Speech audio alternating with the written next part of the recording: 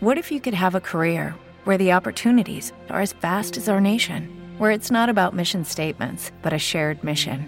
At U.S. Customs and Border Protection, we go beyond to protect more than borders. From ship to shore, air to ground, cities to local communities, CBP agents and officers are keeping people safe. Join U.S. Customs and Border Protection and go beyond for something far greater than yourself. Learn more at cbp.gov/careers. Every day, we rise, challenging ourselves to work for what we believe in. At U.S. Border Patrol, protecting our borders is more than a job. It's a calling. Agents answer the call, working together to keep our country and communities safe. If you're ready for a new mission, join U.S. Border Patrol and go beyond. Learn more at cbp.gov/careers. Watch The Atheist Experience live Sundays at 4:30 p.m. Central. Visit tiny.cc/YTAXP and call into the show at 512-991-9242 or connect to the show online at tiny.cc/callaxp. It's time to get sexy on Secular Sexuality.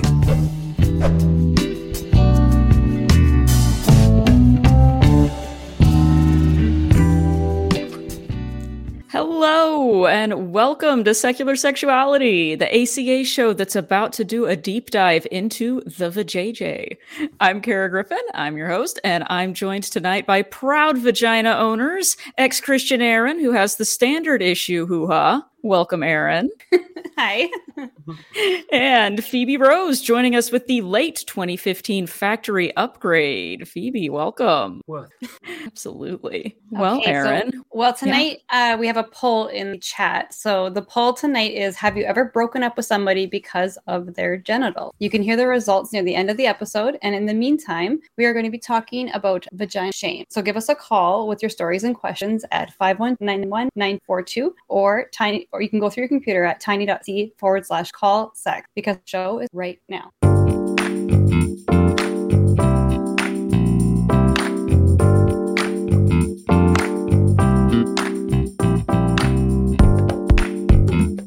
Well, this is the moment in the show, as we always have at the beginning, where we hear what is turning you on. So, who wants to go first? What is turning you on this week? I already know what one of the answers are going to be. Meat.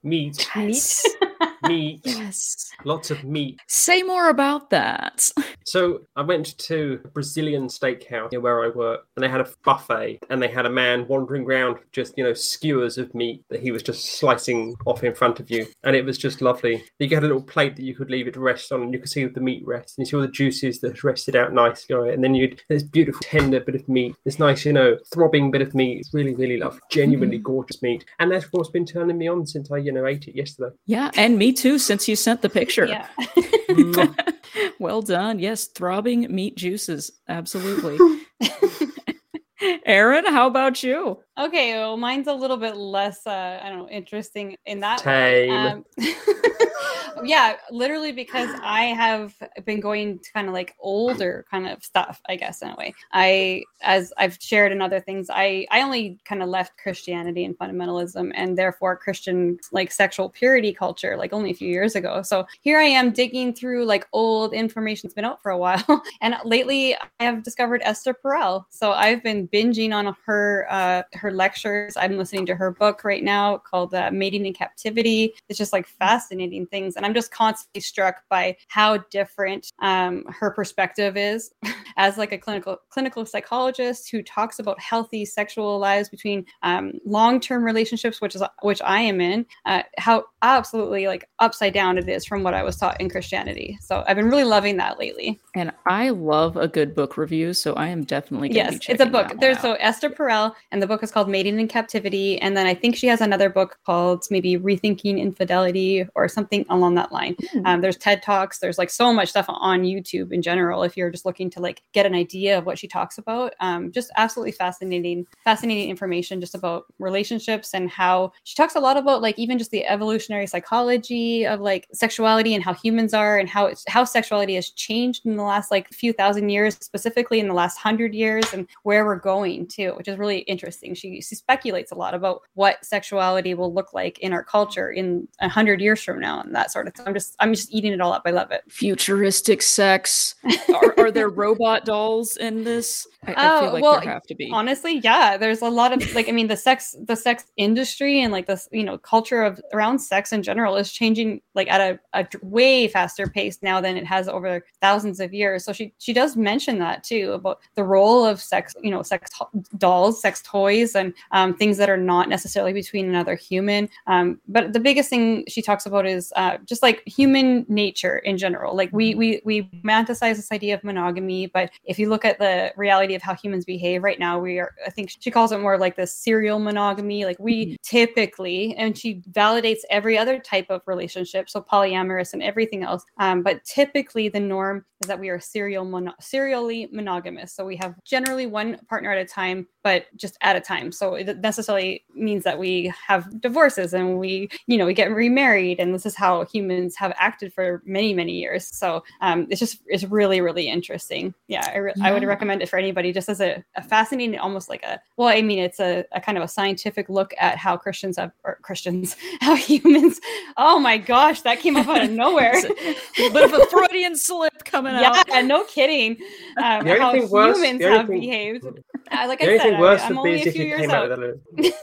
How humans have behaved over, the last few centuries, and where she thinks it's going from here. Excellent. Well, that sounds pretty exciting. I'm gonna have to check that one out because, I think I grew up hearing some of the same misinformation you might have gotten. So it's always good to read more, learn more, root out some of those bad ideas. So excellent. Okay. Well, very good. I love it. I think that it is probably about time then to dive into our topic for this evening. Unless, Phoebe, did you have something you were going to add to that book? No, I just want to know what's been turning you on. Yeah, me too. I was going to ask you too. Oh, I almost got away with not doing it, but I'm not cool like Christy, so I'll go ahead and share. Yeah. I also have a book recommendation, and it was a book that I recently found. I had a whole list of books that I was going to read before this episode on my list that just keeps growing faster than I can read things on it. But one that I really enjoyed that I just finished today was a book called Vagina Obscura. And it's basically, it's by Rachel Gross, who is kind of like a science writer. So it's written for a popular audience. It's not super technical, but it kind of goes over, similar to what you were talking about, Aaron, kind of the history, but not so much about human sexuality, but about ideas that we've had about vaginas in particular, and the way that science has tended to ignore or belittle research about vaginas and vulvas, and going from their importance for sexual enjoyment, but also even just in terms of their importance in what they do in reproductive processes, or what we think they're for, and how the long hundreds of years of history of science and research on vaginas has been very much male dominated and not exactly focused on the needs of vagina owners, which is kind of interesting. And I think contributes a lot to some of the topics that we're going to be talking about this evening, with people having shame and confusion and just not really knowing what's going on, because that's, I don't want to say intentional, but it seems like there's definitely been a systematic lack of good information coming out about the parts. So that was good. I recommend it. It's Vagina Obscura. So it's an easy, quick read. It's not super dense, and it's pretty interesting. I definitely learned a lot. Cool. I love a good book too. I do too. I know. Yeah. It's a problem. It's getting to be a problem. My Goodreads list just grows and grows and grows, and then I can't read as fast as I would like to add things to it. I don't know what I'm going to do. I thought after grad school I was going to stop having that problem, but no, it continues. It's never ending. A bad reads list and a Goodreads list. Yes, that is the best. If you're not on Goodreads, come find us on Goodreads, y'all. I think that's a thing people can do. but go on there and read book reviews. There's lots of good ones. Okay, speaking of knowledge and patriarchy as it pertains to our topic, let's jump into vagina shame. And so I want to start off with, thinking about, for all of the body positivity and the patriarchy smashing that we've been doing as a culture and on this show, I hope, it feels rare that people actually acknowledge that there's a real problem with the way our culture and our society tends to think about the vulva, which is the term that I'm going to use much of the time in this episode, even though we say vagina, that probably get into how that's not necessarily the most accurate term a lot of the time for the body parts that we're discussing.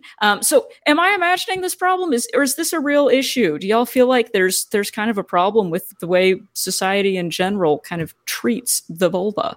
There's a problem for sure, I would say. Yeah.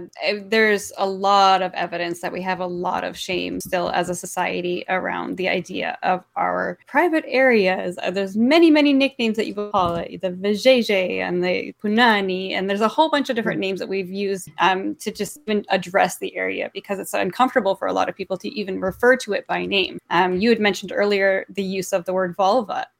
Many, many people just say the word vagina, but that's kind of inaccurate when we're talking about what most people are speaking about. When we say vagina, you're talking about the internal canal of the functional part of the whole reproductive system. But what most people are talking about when they're talking about appearance or other things, it's the vulva, which is the outside, the visual part, the things that you can see on the outside of your, external part of your body. I think that the use of nicknames, when we look at the products that are marketed towards vagina or vulva owners. So things like cleaning products and cosmetic procedures, and even just the vast amount of myths you'll see online about how it all works. That all kind of acts as evidence towards the fact that we have a problem still in society. Yeah. Yes, I completely agree. This overuse of these silly terms and euphemisms instead of just saying clinically and matter-of-factly the part of the body that we're discussing. It's like we're talking to a child, which also we don't need to be having children use these terms either.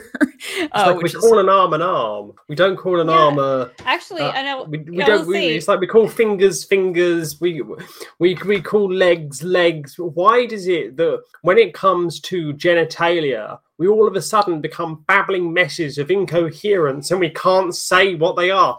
Labia, vagina, clitoris, vulva, etc., etc., perineum. Why is it these words that are just almost taboo, for goodness sake? And why do we perpetuate these myths onto children at a very young age? Why is it seen as a vulgarity to have accurate and sensible conversations with children when they're learning body parts? We don't teach children inaccurate terms for things intentionally for any other part of the body. You wouldn't call your stomach your food digester part, or I'm terribly sorry, I'm just going to put this in my speaking hole. You don't say things like that. That's just nonsense. Yeah. So why do we have all of this range of terms that are, even the dog disagrees, are just nonsense?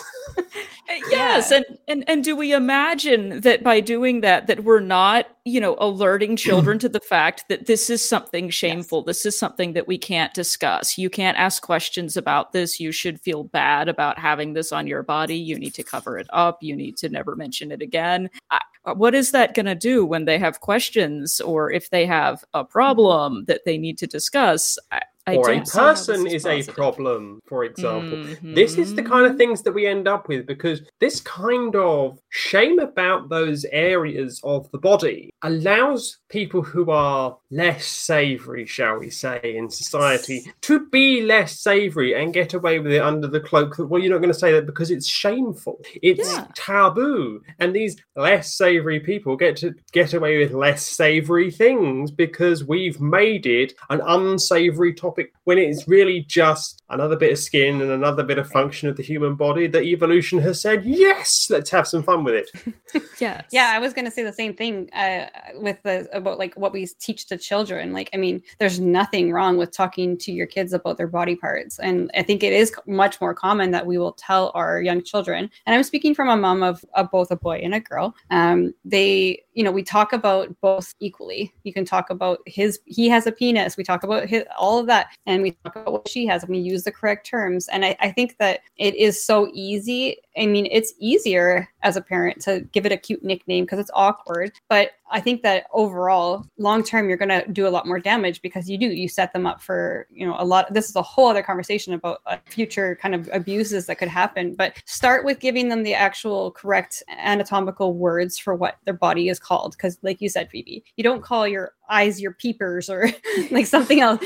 What is it? What does it do? And like, what are all the separate parts that you have, especially for little girls? I grew up as well, not knowing exactly what all the different parts were. And you end up being confused as an adult because you're faced with real life situations. You don't know how to differentiate between the different areas and that kind of thing. And it's a form of control. If you don't give children the language to talk about things, you constrain their ability to think about and understand and even do activities with those things. Like, I mean, I know or I properly care for themselves. Exactly. Right? And it's not going to prevent them from growing into adults and, realizing that they have a vagina.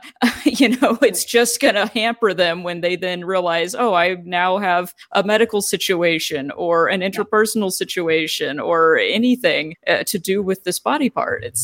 I don't think it's helping anyone. So it reminds me on this topic of an advert aimed at men with, failing, wooden areas, shall we say, failing to get the wood. The reason that I'm speaking like this at the moment is because I have to be very careful with the algorithms going around at the moment. It's not because I'm trying my hardest to be as euphemistic as possible, but the whole advert goes through and it's just every nickname they could possibly think of for what a penis is. Just boom, boom, boom, boom, boom, boom, boom, boom. And it's just got round the bend where it's just so obvious that it's just a nonsense now that people can say these euphemisms and it used to be like one or two and now nobody has any idea what on earth they're talking about. Right. Yes, exactly. And speaking of having ridiculous ideas and not knowing what people are talking about, what are some of the ridiculous expectations or imagined problems that vagina owners may encounter, or any particular examples y'all can think of? Well, I had said that I would like to share some of my personal experience in this area. So I am currently mostly staying home with my kids, and my husband and I have a business. But before that, and before I became an activist, I actually worked as an esthetician in the beauty industry. I was in the esthetician kind of world for 12 years, first as a person who does like waxing and facials, but then I also moved into laser technology stuff later on. So I have a lot of experiences meeting people who own vulvas and hearing what their insecurities and this sort of thing. So I think one of the things that I would always look back on is that every single person, it seemed like, I would say almost without fail, unless it was somebody I'd seen for a long time and they'd already done it on the first session, there was always some sort of a disclaimer. Am I normal? There was so often that someone would sit down in my treatment pool for a very simple kind of like a waxing or whatever it was, and they was just a sense of insecurity always. And I would have to reassure them, like, I've seen everything and you are perfectly normal. But it started to like really impact me after a while. Like, every single person that comes in here for a treatment has this inherent shame over the look, the appearance of their vulva. And so, I mean, to extend that, we have so many things that we can refer to back this up, that we have these products that are for treating the color of their vulva, like lightening products. We have cleaning products and deodorizing products because of the smell. We have other kind of cleaning products like douches. We have surgeries like labiaplasty, vaginoplasty. There is concerns about the pubic mound area. So whether you have a fupa or things like that, there are so many areas that are targeted simply to the aesthetic look of someone's vulva. And I wish I could tell everybody what I know and what I've seen. I wish I could just put it into your brain, how many parts I've seen and how normal everyone is, because almost always it was the same concern over and over again. I say, whilst you've done that in like a professional capacity, I did it as like a legitimate medical research capacity. Right. And I remember when I was selecting the surgeon that I wanted to go and have my many plasties done, because they do labiaplasty, clitoroplasty, vaginoplasty, vulvoplasty, the whole lot. You see a lot of vaginas when you're actually researching, because they will put front and center on their websites, this is what I offer. These are my results. Look at my results. And the reason that I selected the surgeon is that here are my results. They are just everything. So everyone will look slightly different. Yes. Whereas some of them was like they clearly picked what they thought was the perfect set of vaginas. Whereas this guy's like, nah, here's like 100 different vaginas for you. If you want one that looks great, good for you. But what you consider to be great is going to be different to what someone else considers to be great. And it was just that level of openness that made me very comfortable going to see that individual to have my late 2015 factory upgrade.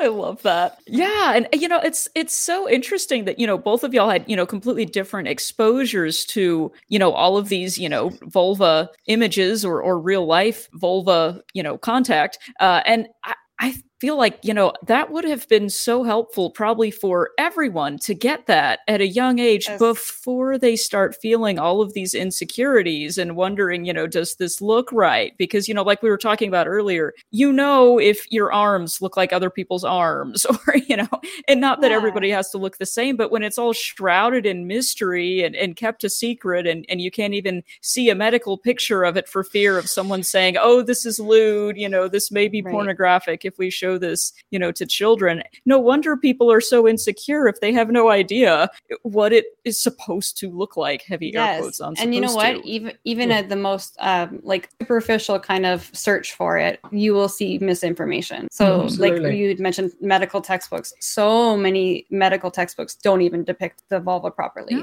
It's a very, very adolescent looking vulva. Lots of times there's not even a depiction at all of the clitoris. There's a misinformation kind of campaign. Maybe it's I would like to think that there is not on purpose and that there's just this reworking that needs to happen, because if we look into the history of the medical field, like it was led by men for the most part for many, many years, and there was there's just a whole bunch of different circumstances that came to where we are now in 2023 and what is still being represented in our medical textbooks. But the reality is that it's really the accuracy is not sufficient at all.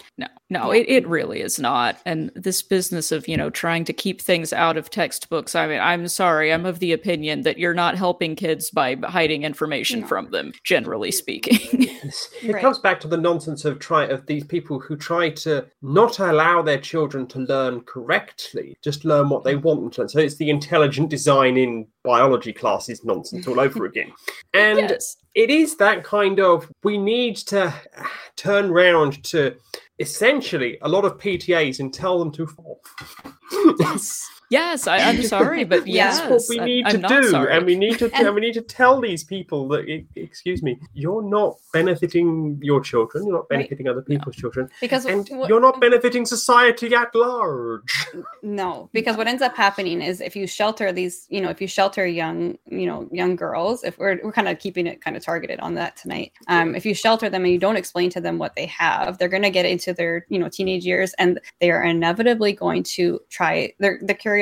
They're going to see things, and they're going to be seeing things that are of a standard that is not typical for a lot of people. So yes, I am in a way referencing typical porn. And so I would say that most of the people that I have met in my past, working in that industry, and this doesn't account for what's going on now, because I know that there is a shift happening even in that industry, and thank goodness. But most people who would come in to see me for a treatment for hair removal, whether it was waxing or laser, their insecurities laid mostly around the length of their labia, the color, and the general shape. Like, so whether it was too fat, that's what they would say. Like, is this shape right? And I can't even, this part doesn't look right. And I remember feeling quite sad that no, this is completely normal. Like, I would tell you that it's more rare not to see this. This is 99.99% of the people that I see. What you are thinking of is a standard that is not really acquirable for most people. Yeah. And, that's a good point, too. I mean, is there some extent, do you think, to which porn does contribute to some of these very restrictive, very particular beauty standards that people might be thinking of when they're, comparing themselves? I think it can. Oh, yeah. Sorry. Oh no, it's okay. I'm just blabbing on about my whole experience. I want to say just before we keep going, like, I'm not trying to talk down about the porn industry. I love porn. No. Porn is great, but I would say historically, yeah, it has been influential for people's insecurities. Just like in terms of very particular body types being depicted in very particular ways. Yeah, and I mean, I guess we could say the same thing of in any kind of beauty industry modeling. Exactly. It's going to show what is considered to be the quote unquote beauty standard, which for some reason always seems to be like very thin white women. Yes. Which does not really describe most people. No. But getting back to the original question, I think that the porn industry is changing, but I think that certain pornography can, if you only expose yourself to that kind of pornography, because there is a lot of pornography out there, and it is all about personal preference and personal taste at the end of the day. But there needs to be, and I understand it can be very difficult to somebody who did suffer a lot of body dislikes growing up, to actually go, well, hang on, I may want this idealized version of what is there, but how realistic is this idealized version of what I'm actually striving for? And porn, historically and still moving forward, is a fantasy world of fantasy people doing fantasy things with fantasy standards. Yeah. And I think trying to hold yourself up to those fantasy standards is very damaging if you don't see them as a fantasy standard. And I think that's part of the problem that we have with this gulf of poor teaching about vulvas, clitorises, labia, etc. I do it's feel like just it goes filled by what people are going to see, and the largest and most largest plethora of vulvas and clitorises that you're going to see are in the porn industry. So if you watch porn and that's the first exposure you've had to real genitalia, you're going to think that that's what it should look like. Right. Yeah, of course. If there's nothing else available, what else are people going to see? And, like you said, it's not that there's anything wrong with seeing that, but if you don't have a realistic idea to begin with, you're not going to come away from that with a realistic idea. Yeah. I dated someone who used to call porn training videos, and it was like a little bit tongue-in-cheek, but I don't think it really was a joke. And that kind of sadly is true for a lot of people, right? Yeah. If that's all the information you get, then you're gonna come away with a skewed view. I think that it goes hand in hand, like a lot of these things do, but like, talking to, promoting proper education and comprehensive sex education and using proper terms and other things like how to consume porn ethically. And there's other avenues, which I think are doing a better job in representing many, many different kinds of body types. And I think that like maybe just as part of one of the ideas of what's happening is this, when you go to like these free porn sites, so you get a lot of the same thing over and over again, because they're often put on by a huge production company and they have a type that they get. And they, when you do see, these other kinds of like sex content that's out there, you do get a better representation of different kinds of bodies, and there's different niches, and you can go like all down those different avenues, but those things kind of go hand in hand. Like, how do we have a healthy look at sex? How do we have a healthy look at online content? And like, where's a better place to see a better representation of body types? It's not necessarily from like a certain porn company that produces the same kind of content over and over again that's targeted towards the male gaze.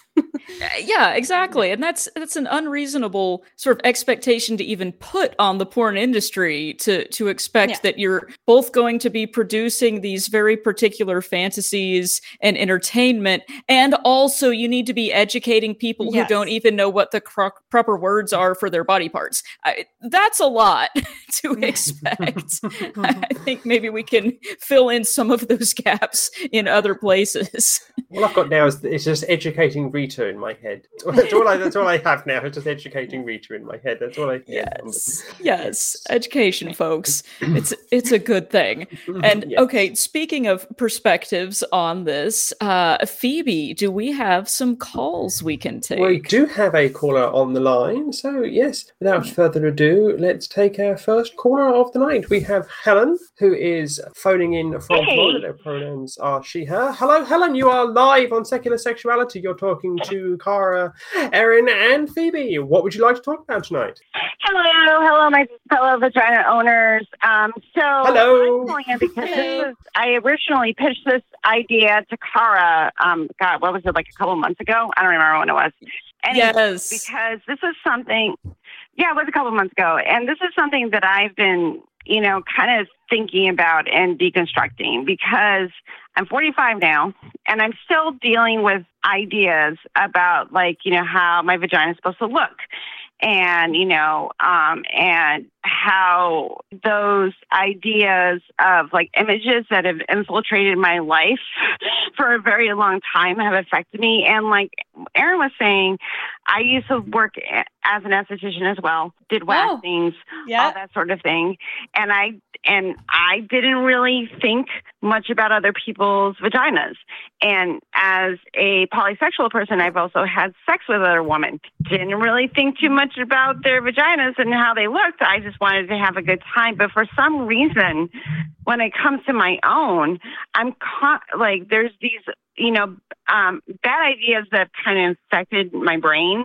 And I have to remind myself that it's no, your vagina is normal. It's fine. Don't worry about it, But it's always been this idea of how the male gaze, and we were talking a little bit about the porn industry, and it is getting better, which is great.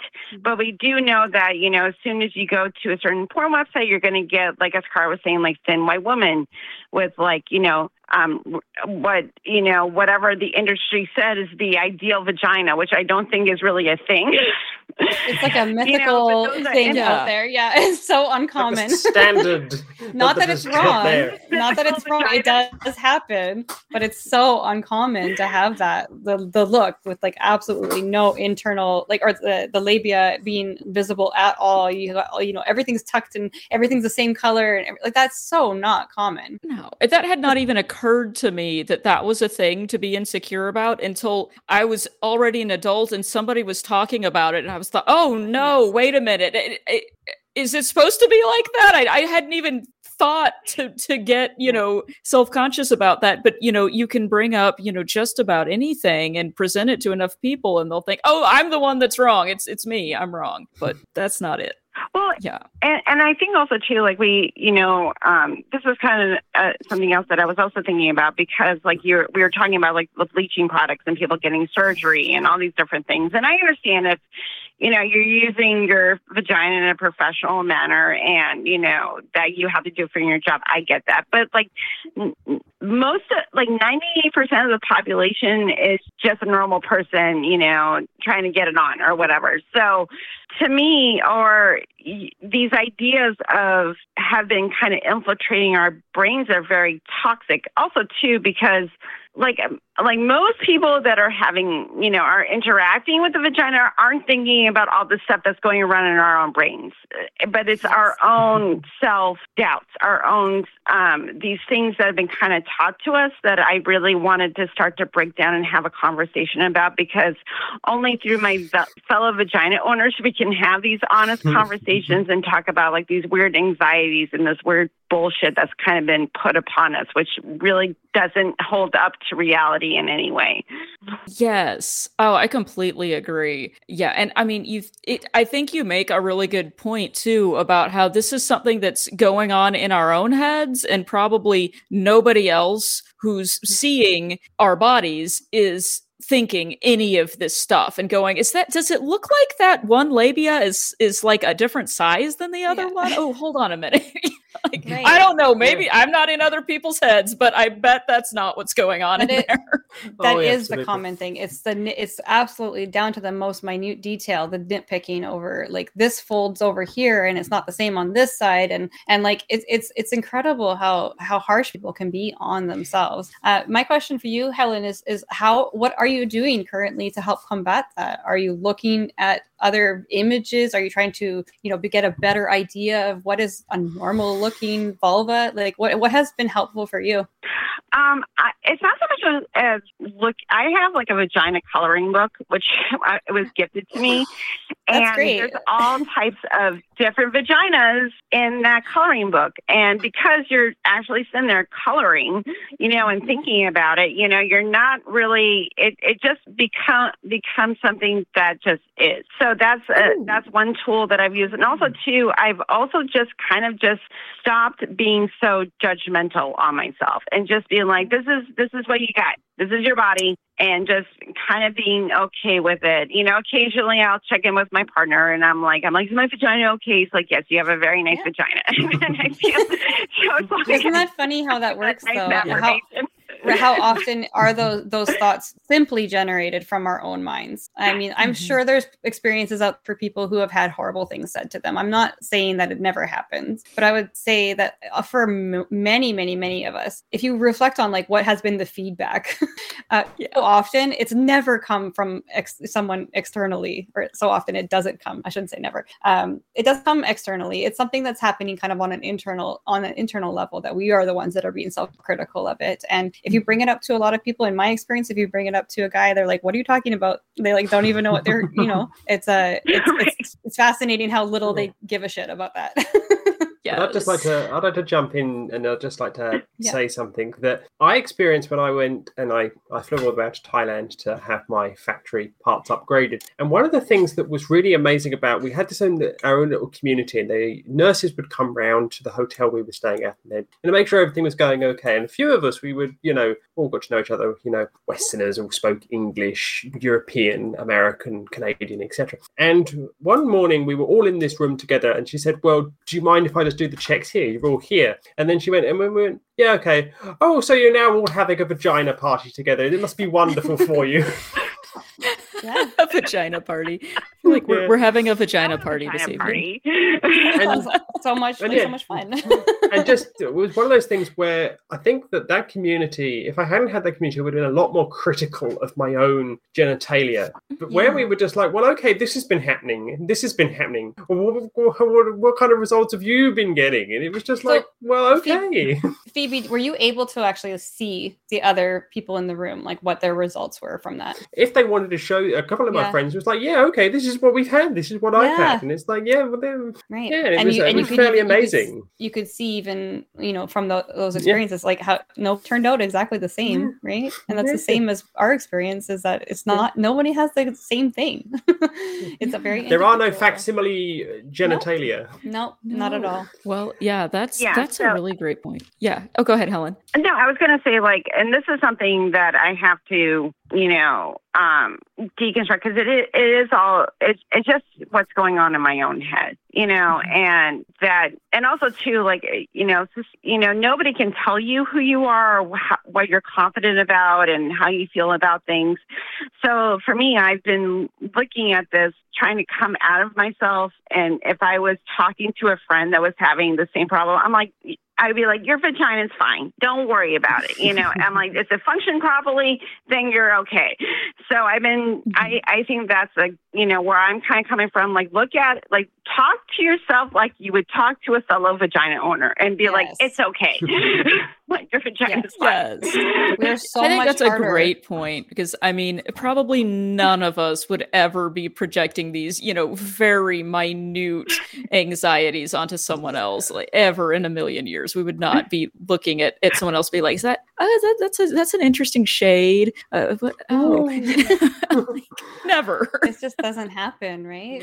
Yeah. No, I just feel like, again, it just underlines how much of this messaging that we get, that is completely nonsensical, disconnected from reality, unscientific, coming from all sorts of nefarious sources like, industries that want to sell you products, patriarchal, particularly, religious oriented or motivated or politically motivated educational materials.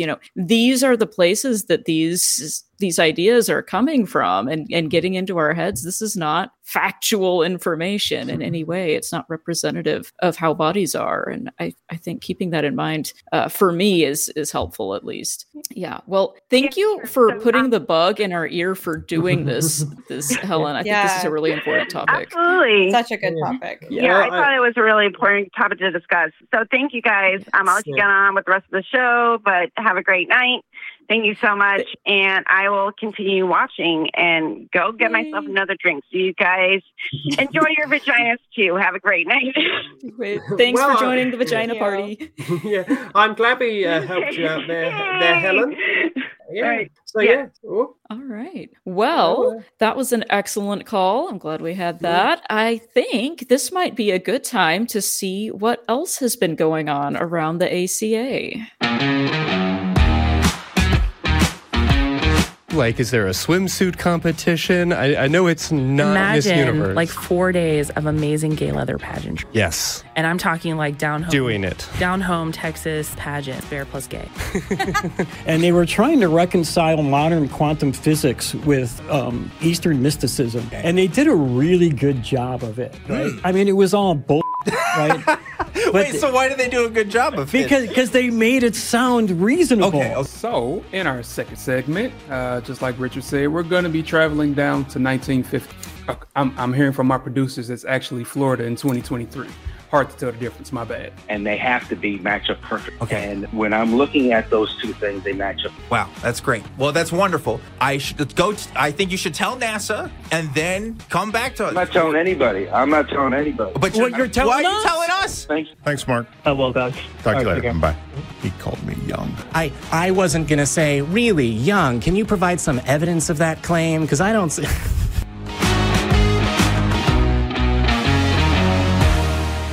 All right. Well, I don't know about y'all, but I am thoroughly enjoying our vagina party here this evening, and I am ready to continue with our discussion. And I was wondering, we have talked a lot about the male gaze and, assumptions about what things are supposed to look like and everything like that.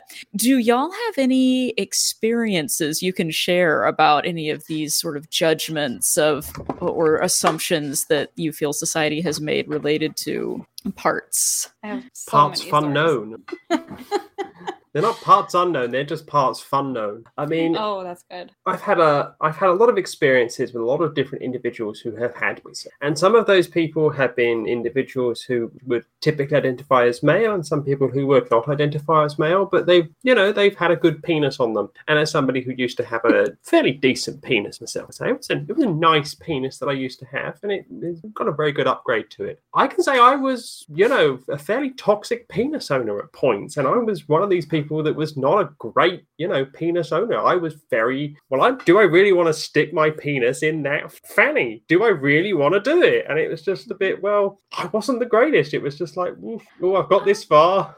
I kind of have to finish now. And it was a bit like, there you go. Do you think, were you having like apprehensions about the act itself? Did you have like criticisms about what you were experiencing? Or did it have something to do more about like what was going on for you and your own transition history? When I was getting to understand my transition and I was understanding, some of this might be apprehension. Some of it was just that, I'm 18, I've got testosterone flowing around me. Do I really like the look of what's down there? It smells a bit, I'm not going to do that. Why would I stick my penis in that fanny that's in front of me? I mean, it's just like, hang on a minute. Do I really? And it was fairly shallow because it's a fanny. And I just wanted, something that was better looking than that. And it was a bit of a turn off, really. But that was 18-year-old testosterone-fueled lunatic me, not really understanding what it was like. And, I was there and I was one of those, arseholes that did it. it. I have a question. One more question about this follow-up question.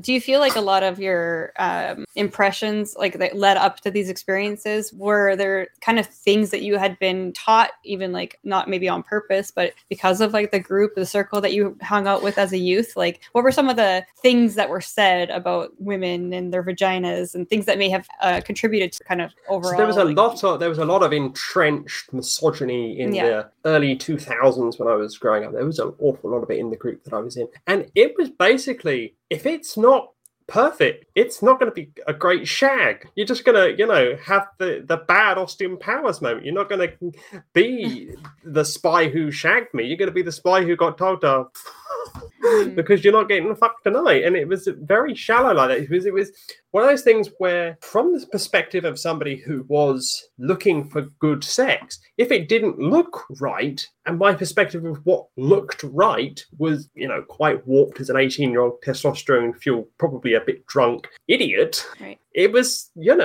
absurd. Yeah, I think that's really insightful, too, that you bring that up, that, if there are these occasions where, people are having expectations about how it's supposed to look or saying something, unkind, that's probably coming from something that's going on with that person, whether it's their misunderstandings or misperceptions or this, perhaps and miseducation as well, right? Yes. How much of this is influenced, like you had just said, like also what's going on internally with that person, but how much would you even say, Phoebe, was your impression of what it was supposed to look like, what the perfect vulva looked like, was affected by what you had seen in the same things that we talk about that give women insecurities, right? So what you brought up earlier was textbooks. Yes. Biology classroom textbooks and biology classroom education on that, and sex ed at school was frankly not worth the toilet paper it was written on in some cases. Yeah. Because, well, it was this idealized, it was cross-sectional, it was very, oh, look, this is how you do it, etc., etc. I mean, we did sex ed in RE classes. That's how absurd it was at the school I went to. So the RE teacher would go, well, I have to say this to you, blah, blah, blah, blah, blah. And don't you never do it. Right? Don't do it. Don't do it it. was, but she was mandated by law to, I have to promote safer sex here. I have to tell you about a condom, etc. I have to, this is how a condom goes on, etc. And that was about it. But it was all on like a display model, and it was never this is what it should look like, and there was never any positivity surrounding it. And it was all very much, oh, you'll explore that one day, blah blah blah, etc., etc., etc. And it was like, well, I've no idea what it's supposed to look like. It reminds me of the South Park episode, Where's the Clitoris? Yeah, I was just going to say, and so often the sex education that people are receiving is very medicalized. It's talking about like, this is functionally how it's done, and this is the risks on the worst end of the, the spectrum of the risk. I have yet to meet somebody who kind of grew up. I was raised in the same kind of generation.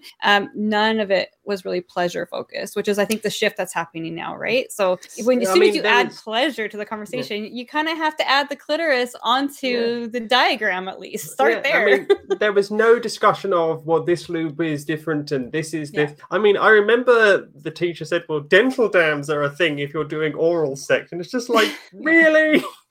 Really? And it's just like, okay, and that was about as diverse as it got. Condoms and dental dams is about as, diverse and diagrams of adolescent people. Yeah. There you go. Diagrams of adolescent. So the three things that I learned in sex ed in England from a religious education teacher was condoms, dental dams, and this adolescent idealized version of, biological diagrams with cross-section going through it. Yeah, there you go. And that was about it. So I was going to be that toxic prick that, went around with. But how could you not have been? Honestly, Speak to that. Like, how could you have not have been? Obviously, honestly, because if you're raised with that narrow scope of what to expect when you see somebody who does own a vulva, what else are you supposed to expect when that's it? And maybe your own conversation in the locker room, and then porn or whatever else you might have been exposed to. What else could you have been at the time? And these same messages too that we've talked about how some of these religious messages make vagina havers feel ashamed and dirty, and this is how it's supposed to be.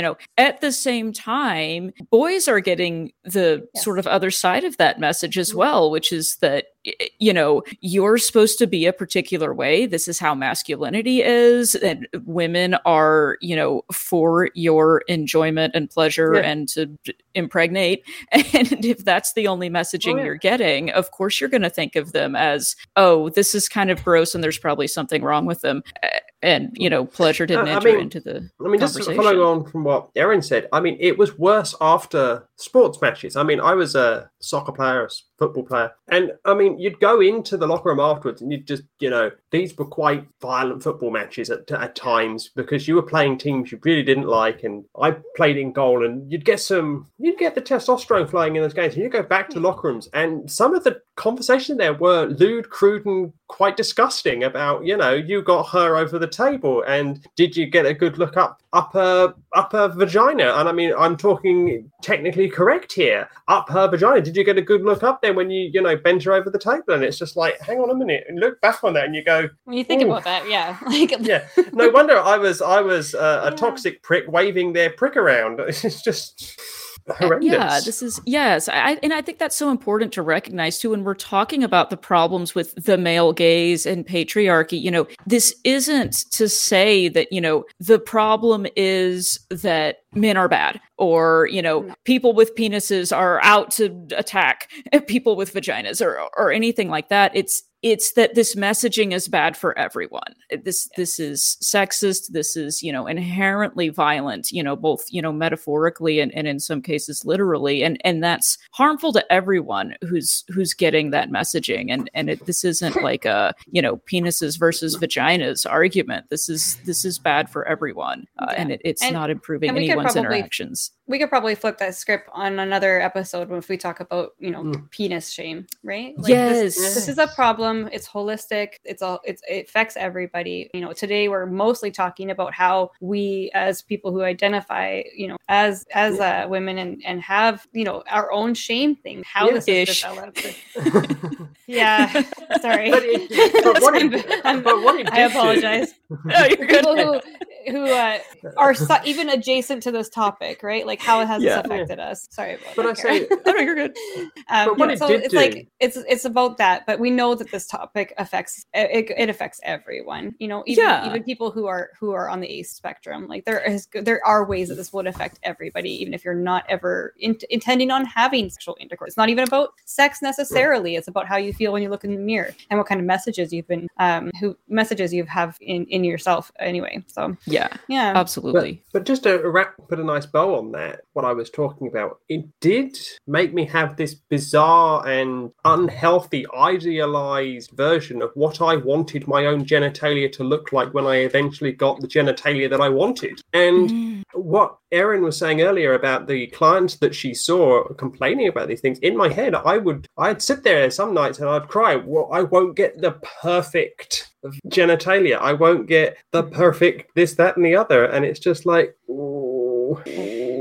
and it is really difficult because I had expectations of what I wanted my genitalia to look like. And I was fearful that I'd never get that because of the culture that I'd been brought up in to go, well, if it doesn't look perfect, it's not worth shagging. And I would be like, well, if I don't get the perfect genitalia that I want, will I ever get, sex? Will I be just somebody that's got like this ugly, floppy sets of labia and vulva that no one wants to go anywhere near because I was like that. Right. Yeah. And then, so how did your perspective change after, receiving the late 2015 Thai model? Did that give you a more a sense of empathy, or how did that? It was very much an opening up. Because I'd done a lot of research, I'd looked at a lot of vaginas before I went there, and the whole culture that when I was out there, because I was in Thailand for nearly 8 weeks, and you saw a lot of people, and the surgeon would see between 4 and 5 people a week, and you got to see a lot of vaginas, and you made a lot of friends, and you saw a lot of things, and he would comment comment about how your vagina was doing. And he was like, well, that'll go down, that'll look normal, etc., etc. Normal is whatever your body says it is. And it's just like, well, okay, if you need, if the surgery is not taken properly, we can just, you know, do a couple of revisions here, there, and everywhere. And he was just so calm. He was just so relaxed. It was just like, get over yourself, effectively. But when about a year and a half later, I finally realised that it didn't matter to what my genitalia looked like. And I mean, I go off and I do have, you know, waxing of that area done because I personally think it feels better. I personally prefer the way it looks. But it isn't one of those things where I go out and do it and I'm going to nitpick and worry about what it looks like down there. Yeah. And I feel like, you've done a great segue into the next segment that we were going to talk about, which is, you know, we've kind of discussed and probably beat to death that, okay, there's no exactly perfect way that it's supposed to look, you know, big lips, small lips, you know, asymmetrical lips, like, okay, there's all kinds. But does that mean there's anything wrong with having, you know, cosmetic procedures or alterations done? I think we're definitely leaning towards probably not. I wouldn't say so. On that. Yeah. No. So how do we walk that line to where we say, okay, you know, it's probably normal, it's probably beautiful, and if you want it to look a different way, that's okay too. I really think that it's not a lot different than any other cosmetic procedure that you would do, elective procedure that you would do. So, I mean, there are there's legitimate medical and other reasons why you would undergo some sort of cosmetic elective surgery on your vulva or vagina. Some people experience extreme distress over the appearance or the function of their lady parts. I think the key here is that everyone has a broad awareness and of the full spectrum of normal, first of all. That once you debunk the myths of what you're supposed to have, and then you kind of process that, deconstructed that whole idea, and if the anxiety doesn't go away, then, you know, we're just dealing with something that is very similar to any other cosmetic procedure. If it makes you feel more like you, it makes you feel more comfortable in your own body, then you can do what you want because it's your body, ultimately. That's my opinion.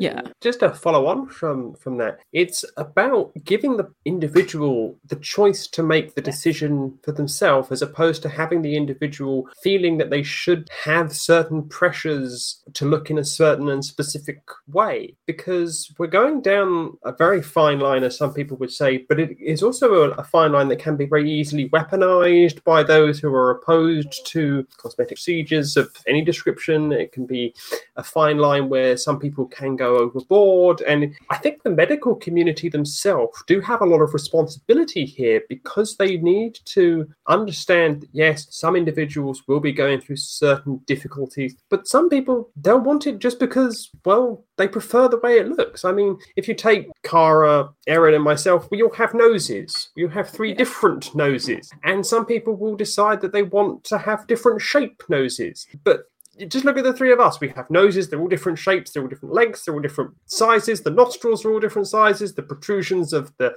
septum are all different. It doesn't mean that any one of our noses are any different from the perfect norm. Yes. But they're different because noses are different. Vulvas are different. And it's the same.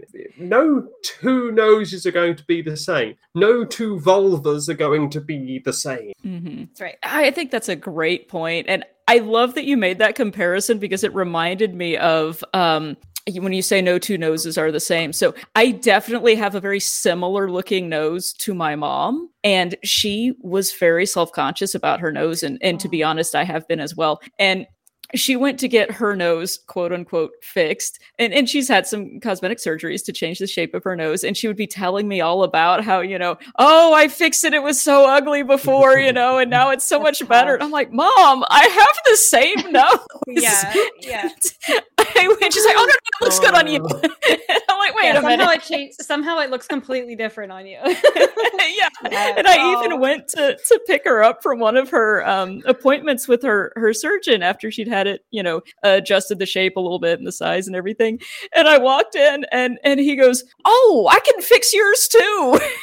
Oh no, please. like, no, I'm fine. I'm fine. Thank you. I do think there is a pretty heavy responsibility on the surgeons and people who are actually performing these surgeries. So the second part of my experience in the beauty industry, when I was working in the medical field, and I mostly did laser resurfacing things, but I went to a whole production or a lecture on labiaplasty, and we were talking about the ins and outs, no pun intended, of the labiaplasty and what is the most common requests for that, and how they go about assessing whether somebody's a good candidate for that. And I think the one that I was a part of anyway, there was quite a bit of topic conversation about informing the prospective patient on what is normal and managing expectations, because a lot of the people were coming in with the expectation that they could somehow remove the labia in a way to make it look more pretty. That was the thing that people would often say, the word, I want it to look more pretty. And there was like a conversation going on here, but like, well, you know what, these parts are actually well within the average size. And so let's talk about what average is and kind of like look at what's normal. And then if you're still really wanting to go through with it, for sure, we can go ahead and book surgery. But let's talk about first whether you have a realistic expectation, which is, I think, really similar as, to a lot of what plastic surgeons, if they're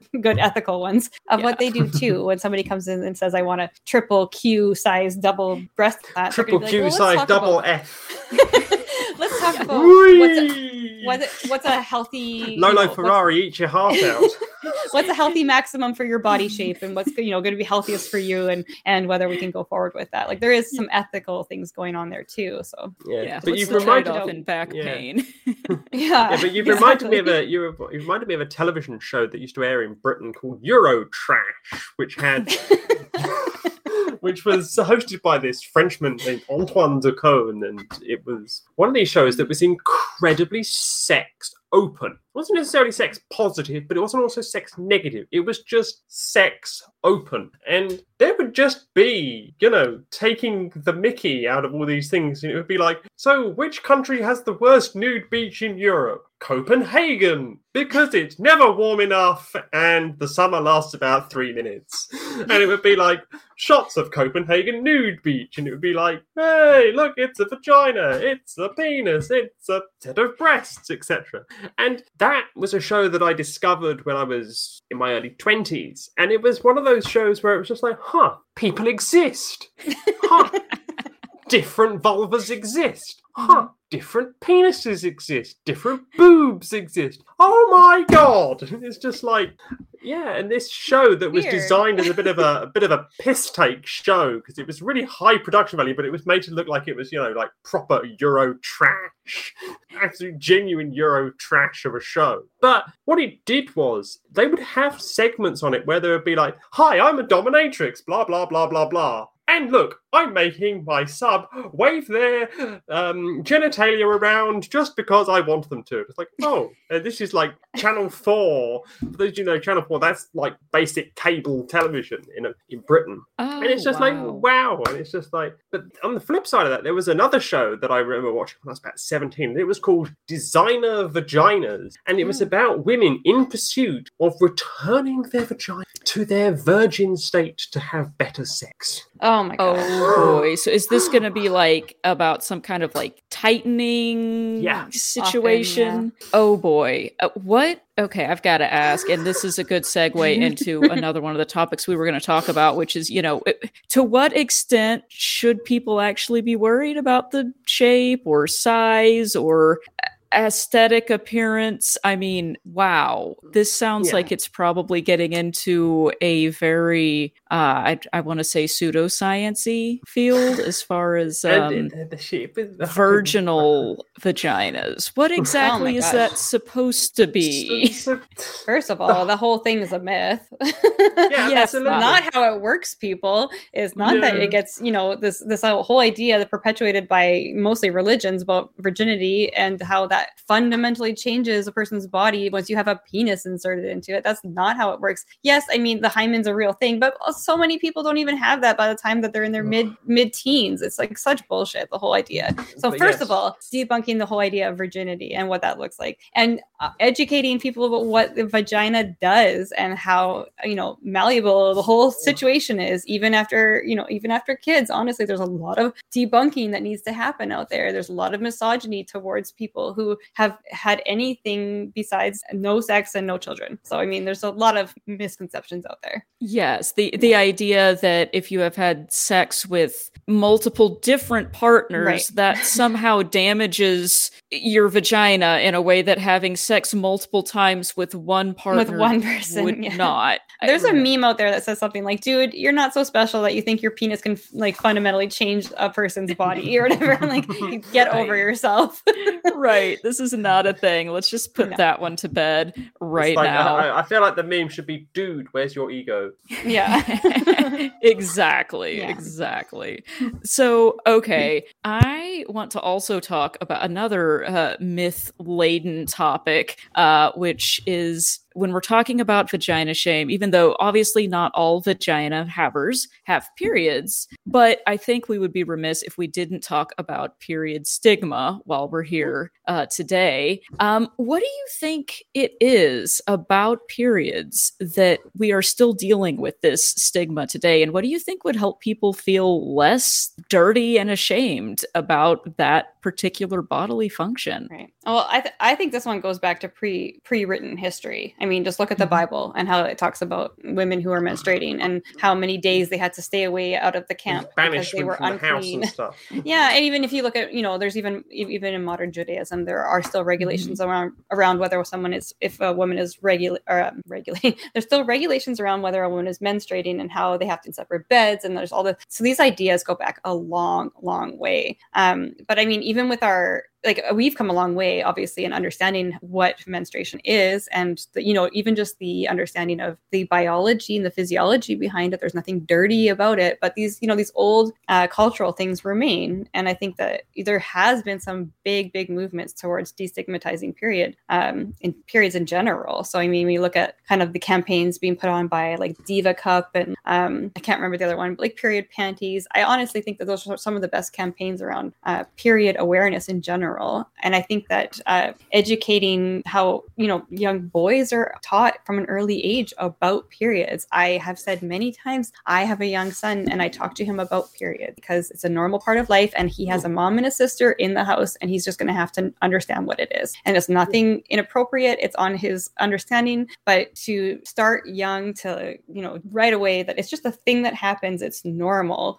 Start there for one thing, because otherwise he's going to hear it from some boys in junior high and he's going to have a bad idea about it. Because I say that reminds me quite well of sex ed that I received. It's like the boys were split away and then the girls were all taught about periods, and then you would never know what went on in that class, and it was like, oh, no idea what that was all about. Bye then. Yes, and how is that doing anybody any good? Like, they're going to be very much confused if it's already shameful to talk about vaginas.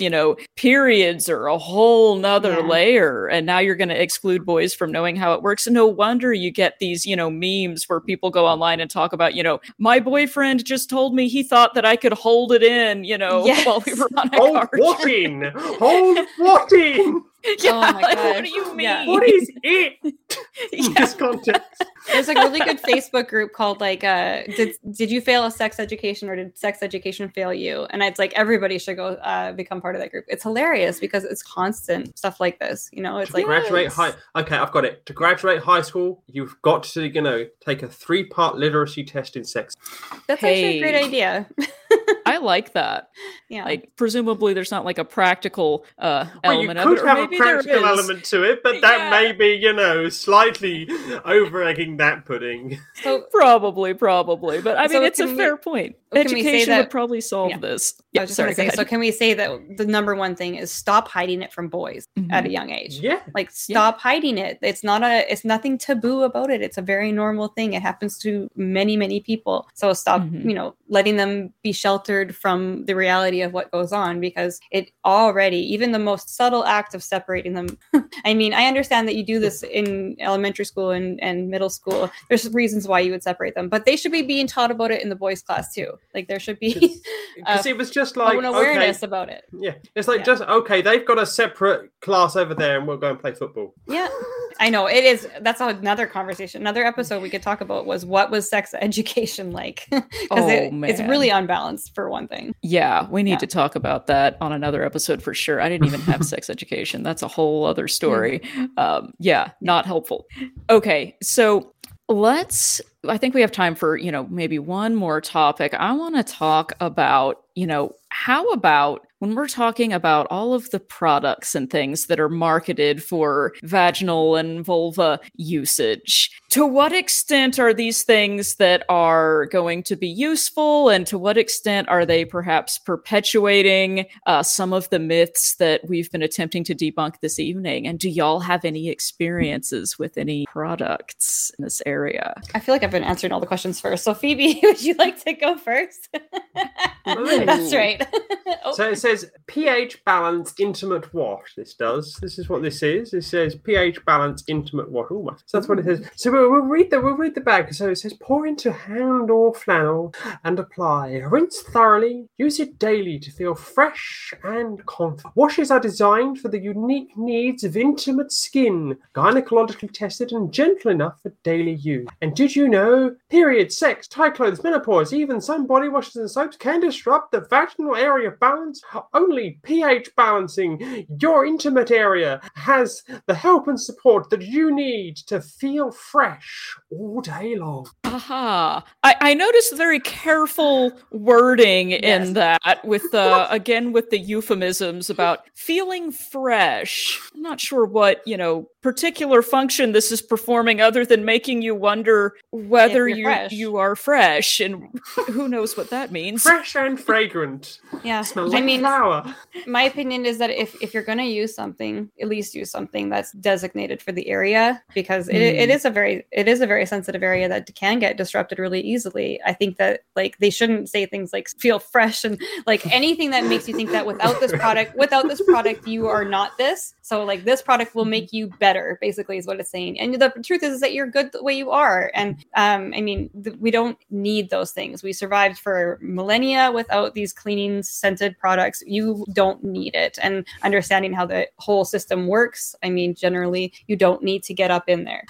But there's nothing wrong with wanting to feel fresh. And there's ways to do it in a healthy way and ways to do it in an unhealthy way. So it's knowing which areas are safer to kind of freshen up, if you will. But even just the idea of having to do it daily or you're not going to be fresh, that seems like a bit of a misnomer for me. It does feel like you're trying to eliminate what is natural. Natural vulva flora, bacterial flora. Now, if which I'm camping, is really quite. If I'm at a music festival, I ain't using those showers on a regular basis. You see the festival showers, unless I bought VIP tickets or I'm in a yurt or something, I ain't using festival showers, mate.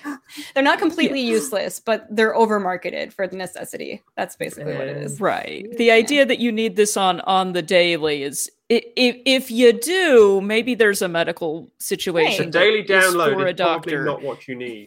Right. Yes. And that book I mentioned earlier there was a whole chapter on, the vaginal flora and the microbiome. And it's one of those areas of healthcare and medicine that I think, we are just now beginning to learn about the importance of. And a lot of these products, may be disrupting that more than they are helping it. So it's definitely something to keep in mind when in general, the human, reproductive parts are very sophisticated and how they have, how they have evolved to, naturally do the things they're supposed to do. So have a little respect. Yeah.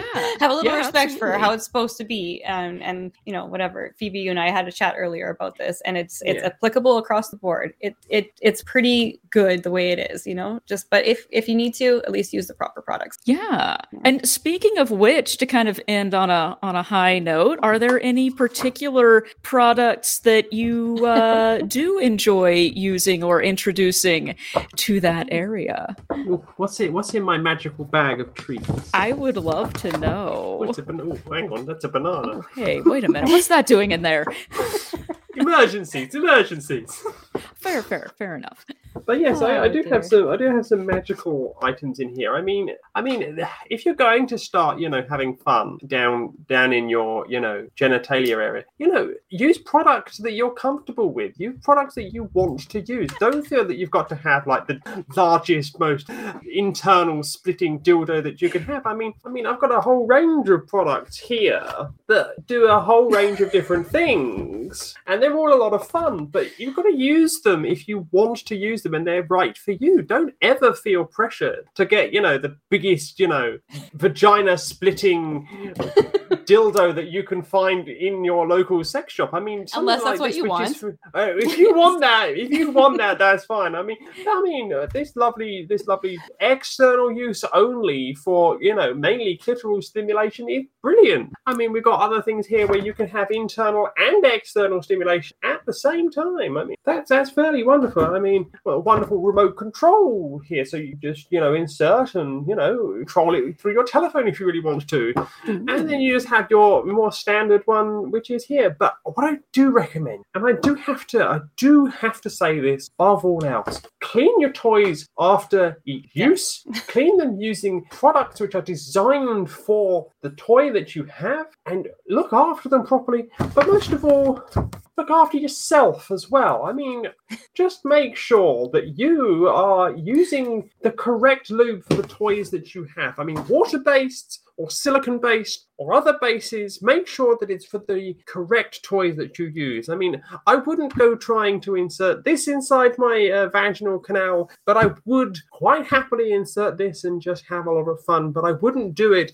without any of the wonders that come out of this here, because if I was to stick this up there, no matter how great the lubricating glands that are in my vaginal canal are, they ain't going to be as good as if I just go... Yes. Lubrication. Yeah. We preach this a lot here. It's great. Use it. Yes. You're not defective if you're using lube. You're being smart. You're a sensible human, not a silly human. Silly humans go, I don't need no lube. And then they wonder why it hurts. Sensible human gets all wet, messy, and sticky, and then they have a lot of fun, and then they go at the end of it. Whereas, a painful, unexciting, uncooperative set of sex toys isn't going to be much fun, no matter how much push and pull and, go. Even understanding the common lube is your friend.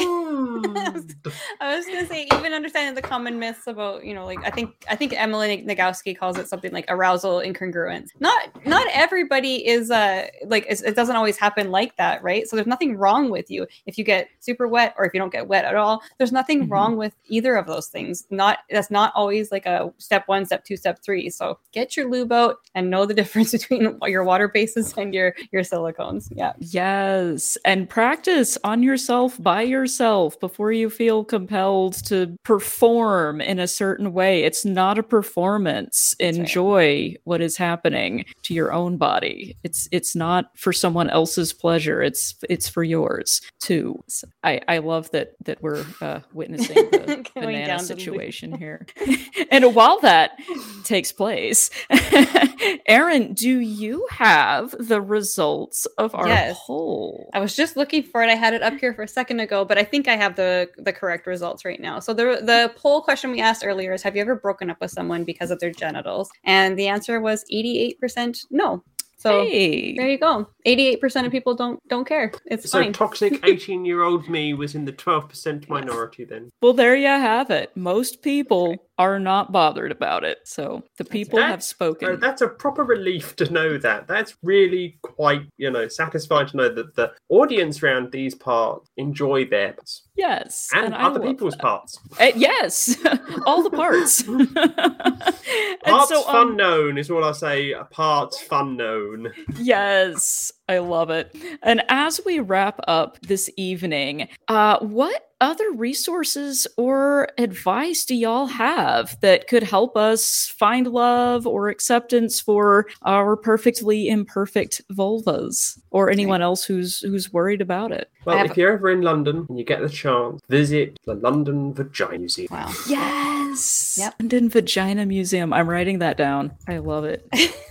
And if you don't have access to hop on a plane, if you're not local, you can always look online. There are a few really good resources like the labialibrary.com. There's been projects out there where people will photograph thousands of different vulvas, so you can have a better idea of what is normal. And then as a book recommendation, I recommend The Vagina Bible by Dr. Jennifer Gunther. It will help demystify a lot of these kind of common misunderstandings that we have about the vagina, the vulva, the whole thing. Yes, absolutely. I love that. And those are exactly the kind of resources I was thinking of too. You mentioned another book, Erin, by Emily Nagoski. Come As You Are is one that I always recommend. It's not just about sort of appreciate and loving your own body, but also, enjoying and experiencing pleasure in a way that works for you. And I thought that one was awesome. And another website that people could visit is allvulvasarebeautiful.com, which is similar, I think, to the one you were talking about, to the Labia Library, and just, being able to look and see what other people's bodies and vulvas look like, and seeing that there's a big diversity there, and that's great and normal and you're okay. That's right. Yeah. Well, I think this has been a great conversation, talking about all of this. I hope a lot of people go down to those resources and start to kind of work through the deconstruction of their own views on on vulvas in general, whether you have one or you love somebody who has one. That's a great idea. I do too. Yeah. And just thinking about, where did these ideas that we have about them come from? And is that something that is really accurate or useful or helpful to anyone? Yeah. Right. I love that. It's been a little bit cathartic for me. I wasn't expecting it to be as cathartic for me, but it's a little bit cathartic. This was good. This was a good vagina party, y'all. It was a wonderful vagina party. I mean, I'm a penis-free person now. I enjoy a good vagina party. Yes. This was fun. We'll have to do it again. And, maybe on a subsequent week, they can have a penis party one day. And I think an absolute at this point. Yeah. Yeah. Okay. Yeah. Look forward to that one, folks. Or we could do the sequel, Penis Meets Vagina. All right. Well, we appreciate everybody joining us here tonight to have this conversation. And I hope you had your own kind of moments of kind of deconstruction and feeling better about what you have or what you see. To keep up with what's happening at the ACA, you can visit our website at atheist-unity.org. That has been updated recently, and it has everything that's going on currently with the ACA. And if you want to see what's going on with all the different shows, that's a great resource for that. If you have any questions or comments, you can email this show in particular at sex@atheist-unity.org, or you can email the ACA directly at tv@atheist-community.org. So you can direct those questions wherever you see fit, whether you want to talk to us continually about this conversation, or you have more questions or ideas for future episodes. That's a great way to get a hold of us here at this show, or if you have questions for the broader group of the atheist community of Austin. Another way that you can kind of catch up with what's going on with all of the atheist community of Austin programs is through tiny.c/AEN podcast. This is an audio only resource. So for those who have long shifts where you're allowed to listen to something, this is a great one for that. It has all of our shows, Atheist Experience, Talk Heathen, Truth Wanted, Nonprofits, and all of those, they're all uploaded on there in audio form only. So that's a great way to find everything that you're looking for. We also have other ways to connect with the community. We have a Facebook group. The Facebook group is a fan-run Facebook program or Facebook group. So you can go on there and connect with people and send memes and just get to know people on that area as well. And then the next one would be the Discord. So those Discord users, I myself am not a great Discord user. I'm trying to get better at it, and I have stopped fumbling my way around Discord recently. The Discord community is also fan run, so if you want to connect in that way, there's tiny.c/ACD Discord. And again, that is a fan run Discord, and they do a really great job over there. And last but not least, we would be remiss if we didn't mention the folks behind the scene who have been listening to this whole conversation and putting up with it all and or enjoying it a lot. I'm not sure. The crew camp. Thank you, crew. You everybody behind the scenes. They work so hard. This is a program that runs, we're talking all throughout the week. We set up early. We set up the sound. We do a lot behind the scenes before the show even starts. So we really appreciate everybody who is a part of this. And if you are in the Austin area and would like to attend a live show, right now we do most of our shows via webcam, and we kind of get that way to connect with everybody. But we are committing to having one in-studio episode per month per show. So the next one is on February, what's the date? February 23rd, 24th, and 25th in studio in Austin at the library. We have Secular Sexuality, Truth Wanted, Talk Heathen, and the Atheist Experience. So please, if you're in the area, come down, connect. I say that as a Canadian. I will not be there, maybe someday. Sorry, 26th and not the 25th. So yeah, come on down and get to meet your fellow atheists and connect with everybody. Yes, absolutely. Join us down there. And before we log off, Aaron and Phoebe, thank you so much for this conversation and this party. Do you have any final thoughts that you would like to leave us with? I feel like Phoebe's got a good one here. I'm just thinking, just go and look in the mirror and and just appreciate everything that you have and how wonderful it is and how normal it is. And if you're struggling with insecurities about how you look, check out the resources that we mentioned earlier and realize that a whole wonderful array of spectrum of different things. Everything comes in all shapes and sizes, and there's really, honestly, as an esthetician who saw many, many, many different ones, there's nothing that we haven't seen. It's all very, very normal. All I'll say is, as someone who's had both a prick and a fanny, don't think that that's the end. You may have a prick you don't like the look of, you may have a fanny you don't like the look of, but just try to understand the reason why you may dislike, or try to unpick it a bit more, because it may be that, yes, okay, you genuinely have strong dislikes about it, but is there something deeper in there? For me, there was something a lot deeper, and now something a lot deeper can go in there. So there you go. I love it. I love it. Perfect. Excellent. Words to live by. And on that note, we'll go ahead and wrap up. And no matter what equipment you're working with, whether you have the standard issue, the bedazzled, or the latest and greatest updated model, go out and give yourself a big ol' orgasm. Or better yet, give somebody else one.